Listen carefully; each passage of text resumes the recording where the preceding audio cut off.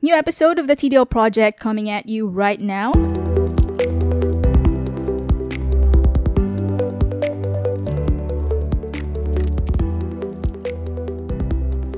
And I would just like to reintroduce myself because I did have an intro episode before, but I deleted it, so it's gone. So I would just like to reintroduce the podcast. This is the space where I share my thoughts on books, movies, TV shows, general news, life, everything else in between. And if you've actually seen the list of previous episodes that I've had, I do tend to talk a lot about sci-fi and fantasy. And there's more to come because the Wheel of Time is coming, right? So the Wheel of Time is going to be dropping this November, and I'm going to talk about that a lot because I've been reading these books since I think 2017, and now they have a TV show, so I'm pretty excited about it. Like Rosamund Pike, one of my favorite actresses, is headlining this TV show, so yeah, definitely gonna talk more about that. So I hope that you guys had a great week. I've had an okay week. I mean, nothing spectacular, nothing bad though. Just good, just a chill week. And by the way, if you didn't know, I live in Dubai. And if you're visiting Dubai between October this year and March 2022, then you can actually visit Expo 2020. They finally opened last September 30, and this has been postponed because of the COVID pandemic, obviously. But yeah, so this is like a large complex. It's a world expo, and it's 1,083 acres big. Okay, and it's located between the cities of Dubai and Abu Dhabi. So if you're visiting, this is a good time to go because you can visit Expo 2020. I did have a ticket and I could have gone on the opening day, but I chose not to because here in Dubai, though summer is almost over, it's still very hot and humid. And I don't like humidity and I don't like being in the middle of a crowd. So yeah, so I think that was a good decision for me to not go. A good decision that I made though was to finally watch Dune, and I did watch it on the big screen. And even before the pandemic, because I haven't been to the cinemas for more than a year because of COVID. But even before that, I'm not really, it's not something that I really crave for, like going to the theaters and, watching the movies there. I'm very much comfortable and very much willing to stay at home and just watch it on the TV or even on my mobile phone. Yeah, so, but I did watch Dune on the big screen, and I think, like I said, I made the right decision because visually speaking, it was such a visual treat. I've read the book about 5 years ago, but to be honest, I don't remember anything about it anymore, except for the main plot and some of the characters. By the way, if you're not familiar with it, Dune is a science fiction novel by Frank Herbert. It was published in 1965. It has won major awards like the Hugo Award and the Nebula Award for Best Novel. And in 2003, it was cited as the world's best-selling science fiction novel. And it also has 5 more sequels: Dune Messiah, Children of Dune, God Emperor of Dune, Heretics of Dune, and Chapter House Dune. I just read the first book. It already has previous adaptations, at least twice, I think. The more famous one was the 1984 one, directed by David Lynch. Unfortunately, it had negative reviews. And when I was reading the book like 4 or 5 years ago, I did try to find clips on YouTube because I was curious about it. I wanted to see it. It was really bad. Corny, cheesy, poor visual effects. And it was also adapted to a miniseries on the Sci-Fi Channel around 2000 to 2003. I also did check that out before, but it was also really bad and cheesy and corny and has poor visual effects. So I guess if you want to start with Dune, if you want to see adaptations, maybe just start with the 2021 movie. Just forget about the previous ones because you're just going to waste your time. It's not worth watching. Okay, so if you're not into sci-fi, I guess this is a good entry point for you. I thought it was really good. And let me talk about the plot, okay? Because I think it's really interesting. And I'm not going to say any spoilers. I'm just going to talk about the premise of the book or the movie and talk about some of my favorite characters and talk about why I think you should watch it. All right. So let's start with the premise, right? So we have in this universe House Atreides, and House Atreides is being led by its patriarch Leto Atreides or Leto Atreides. So Leto Atreides is the ruler of the ocean planet Caladan, and he was summoned by the Emperor Shaddam IV to occupy and rule over another planet called Arrakis. So, Arrakis is this desert planet, almost inhospitable, but what's so cool about it is that it's the only source of the most essential and valuable commodity in the universe called melange, or in the movie simply referred to as spice. And spice is this drug that gives the user longer lifespan, vitality, and heightened awareness. And it also has the capability to unlock a person's precognition. Okay? And what's cool about this precognition enhancing property is that it enables safe and accurate interstellar travel possible. So in short, very valuable, right? So this is a commodity that is worth launching wars for and could very much shape or destroy the future of humanity. And of course, if you have the bad guys, if you have the good guys, House Atreides, you also have the bad guys in the story, right? Before House Atreides, there was another house already occupying or ruling Arrakis. And this was House Harkonnen, led by the Baron Harkonnen. So they were ordered by the Emperor to withdraw their operations or their spice operations on the planet because the Emperor wanted House Atreides to replace them, right? And House Atreides and House Harkonnen has been long-standing enemies. And I think even without knowing the background into why, you would actually see in the movie that they are natural enemies to each other because they're like the total opposites, right? So House Harkonnen, they are this brutal, ruthless rulers with total disregard for human life, and all they care about is having total control and power, especially when it comes to spice operations. And why are they okay with the Emperor basically telling them to leave Arrakis when they want total control of it? There's actually an underlying reason behind this, but we're not going to get into that because it's almost, spoiler territory. So going back to House Atreides, like I said, total opposites of each other, right?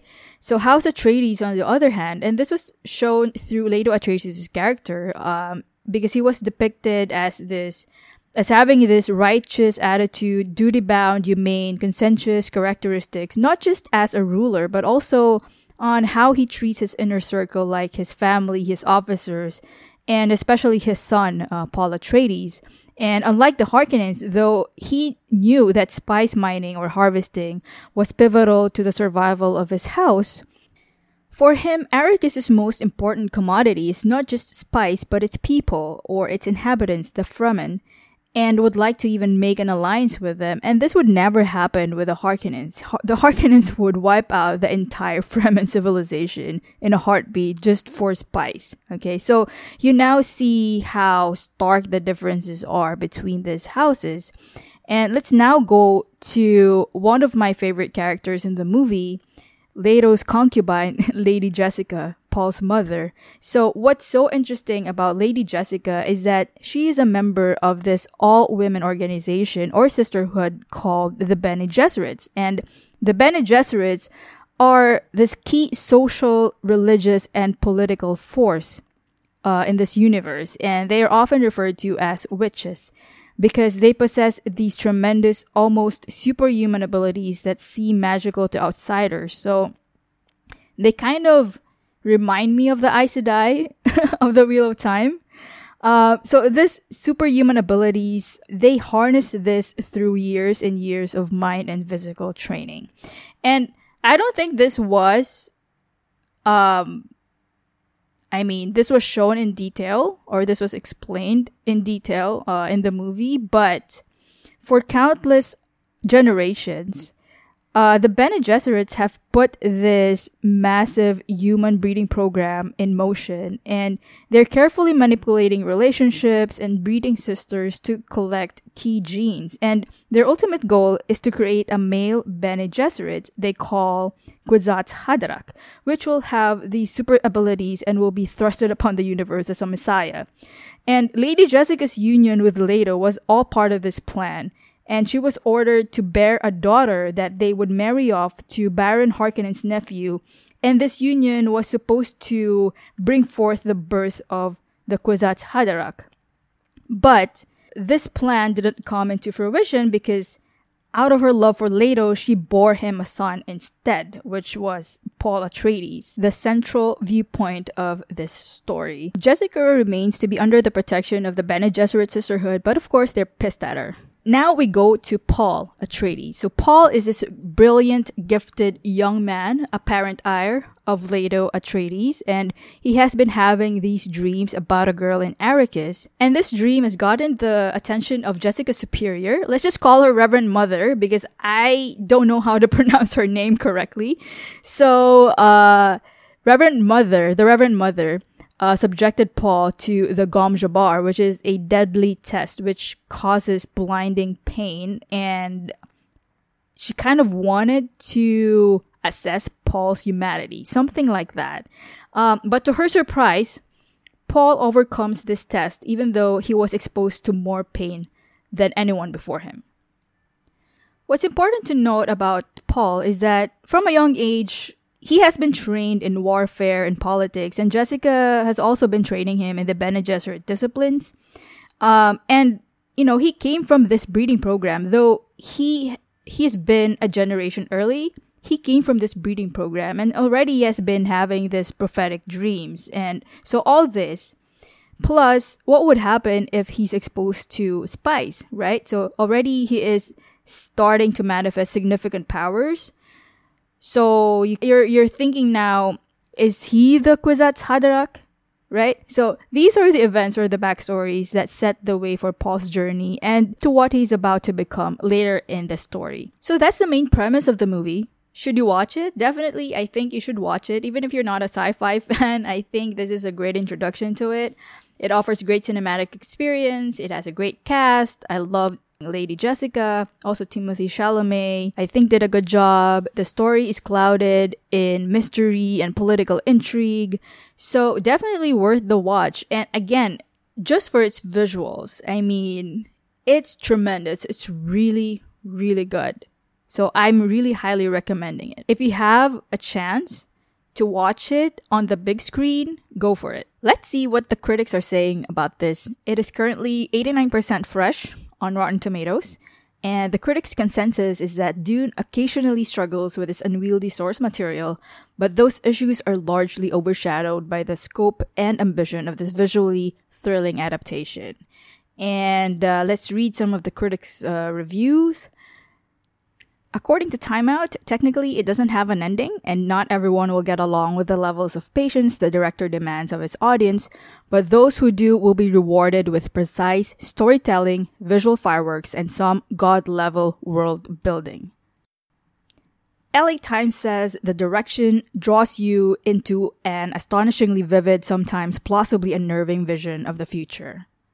Daily Telegraph says it is science fiction at its most majestic, unsettling, and enveloping. Finally, a critic from Independent UK said that the casting choice is poor.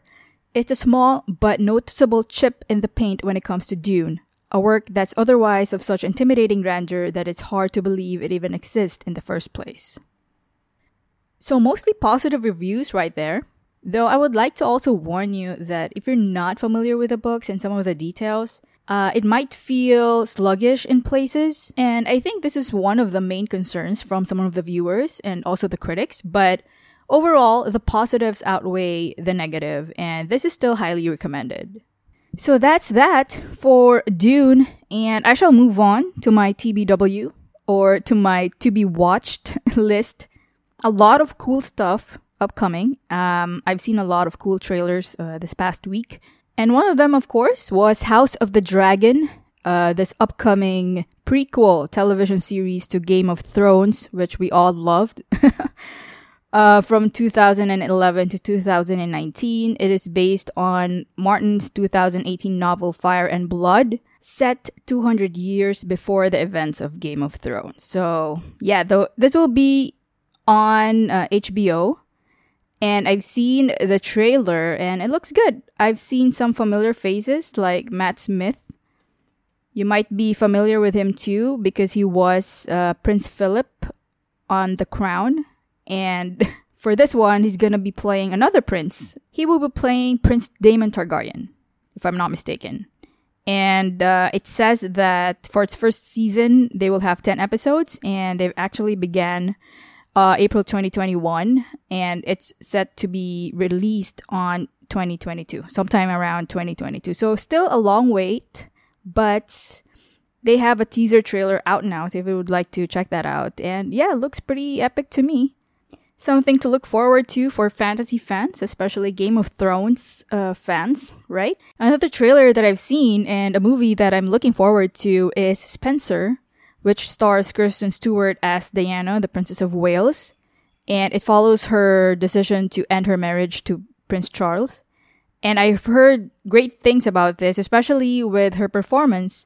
And that's quite interesting to me because when I see her or when I saw her on the trailer, I don't really think that she looked like Diana, even with the hair and makeup, but I'm still very much looking forward to watching this movie because I'm genuinely curious. I mean, people are calling this an Oscar-worthy performance, at least an Oscar nomination. So yeah, that's pretty exciting for her, right? And I've always been fascinated by Princess Diana's life. I've seen quite a number of documentaries about her life, but come to think of it, I haven't actually seen a movie based on her life. So this will be my first time. I think the closest one that I had seen was from the TV show The Crown. But other than that, I've only seen documentaries, but not movies or TV shows, except for The Crown. So this will be my first time. So this is directed by Pablo Larraín and starring, aside from Kristen Stewart, Timothy Spall, Jack Farthing, Sean Harris, and Sally Hawkins. It already had its world premiere at the Venice Film Festival, but it will be theatrically released in the UK and United States on November 5. Now, another movie that I'm really excited about is House of Gucci. This stars Lady Gaga. This is a heavyweight cast. It stars Lady Gaga, Adam Driver, Jared Leto, Jeremy Irons, Salma Hayek, and Al Pacino. Right? And this is directed by Ridley Scott.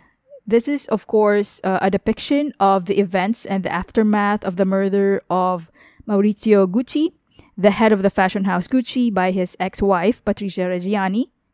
And, sorry about the spoiler, but that's the movie.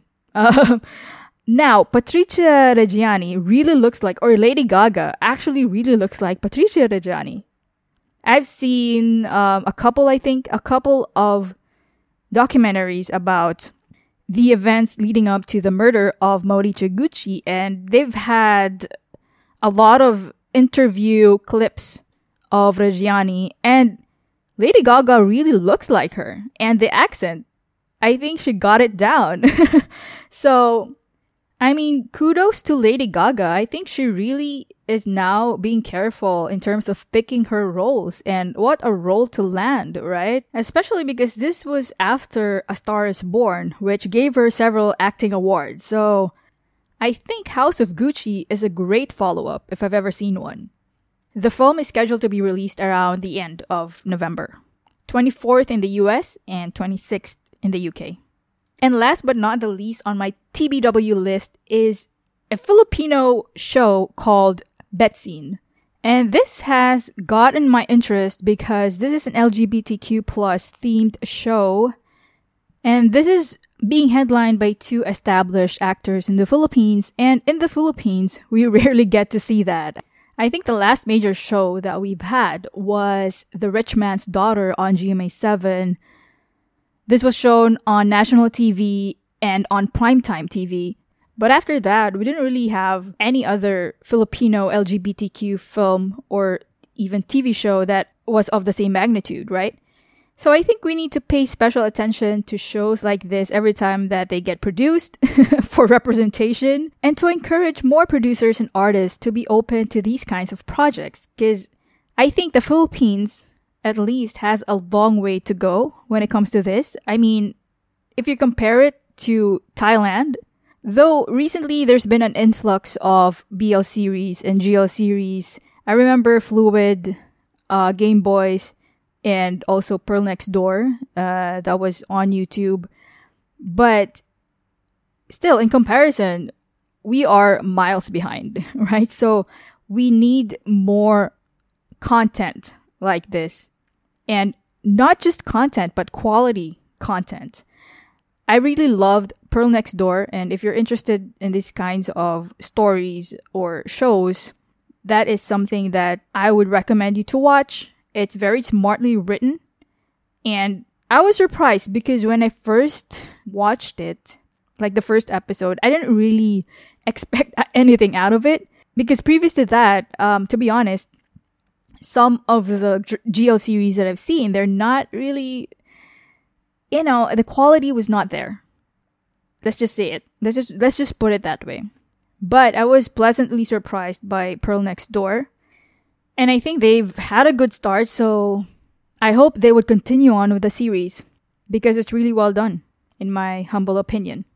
And in line with that, I really do hope that Betsy would be at least good. Okay. It will be on WeTV and iFlix. I think it's a free app. I'm just not sure if the show will be shown here in the Middle East, but I really do hope so, because I'm very interested to check it out. So let's read the synopsis of the show that's posted on their website. Online couple Beth and Cindy, aka Betsy, is on the verge of breaking up. As they cook up their plan on how to best say goodbye to their followers, they receive an oddly timed message saying they have been selected as one of the semi-finalists for the search of hashtag relationship goals. And what is at stake? 10 million pesos in cash and a lot of other prizes. So they both need the money, but can they pretend that they are ideal couple, or they are the ideal couple in front of their fans, who's liking, sharing, and commenting on every social media content? Can they still tolerate each other's crazy? What chaos will this contest bring to their already chaotic relationship? Interesting premise. So I think this is a low-key call out to all the fake online couple content creators out there. I've seen the trailer for this. And we have Kylie Padilla and Andrea Torres playing the couple. And I think Kylie really looked the part. This is directed by Shugo Praiko and will be released on October 15th, again on the WeTV and iFlix apps. So these are the shows that I'm looking forward to, and thank you for listening. These are the types of things that I usually talk about on this podcast. And if you have the same interest, you can follow me on Twitter at the TDL Project. Thanks again, and I'll see you next time.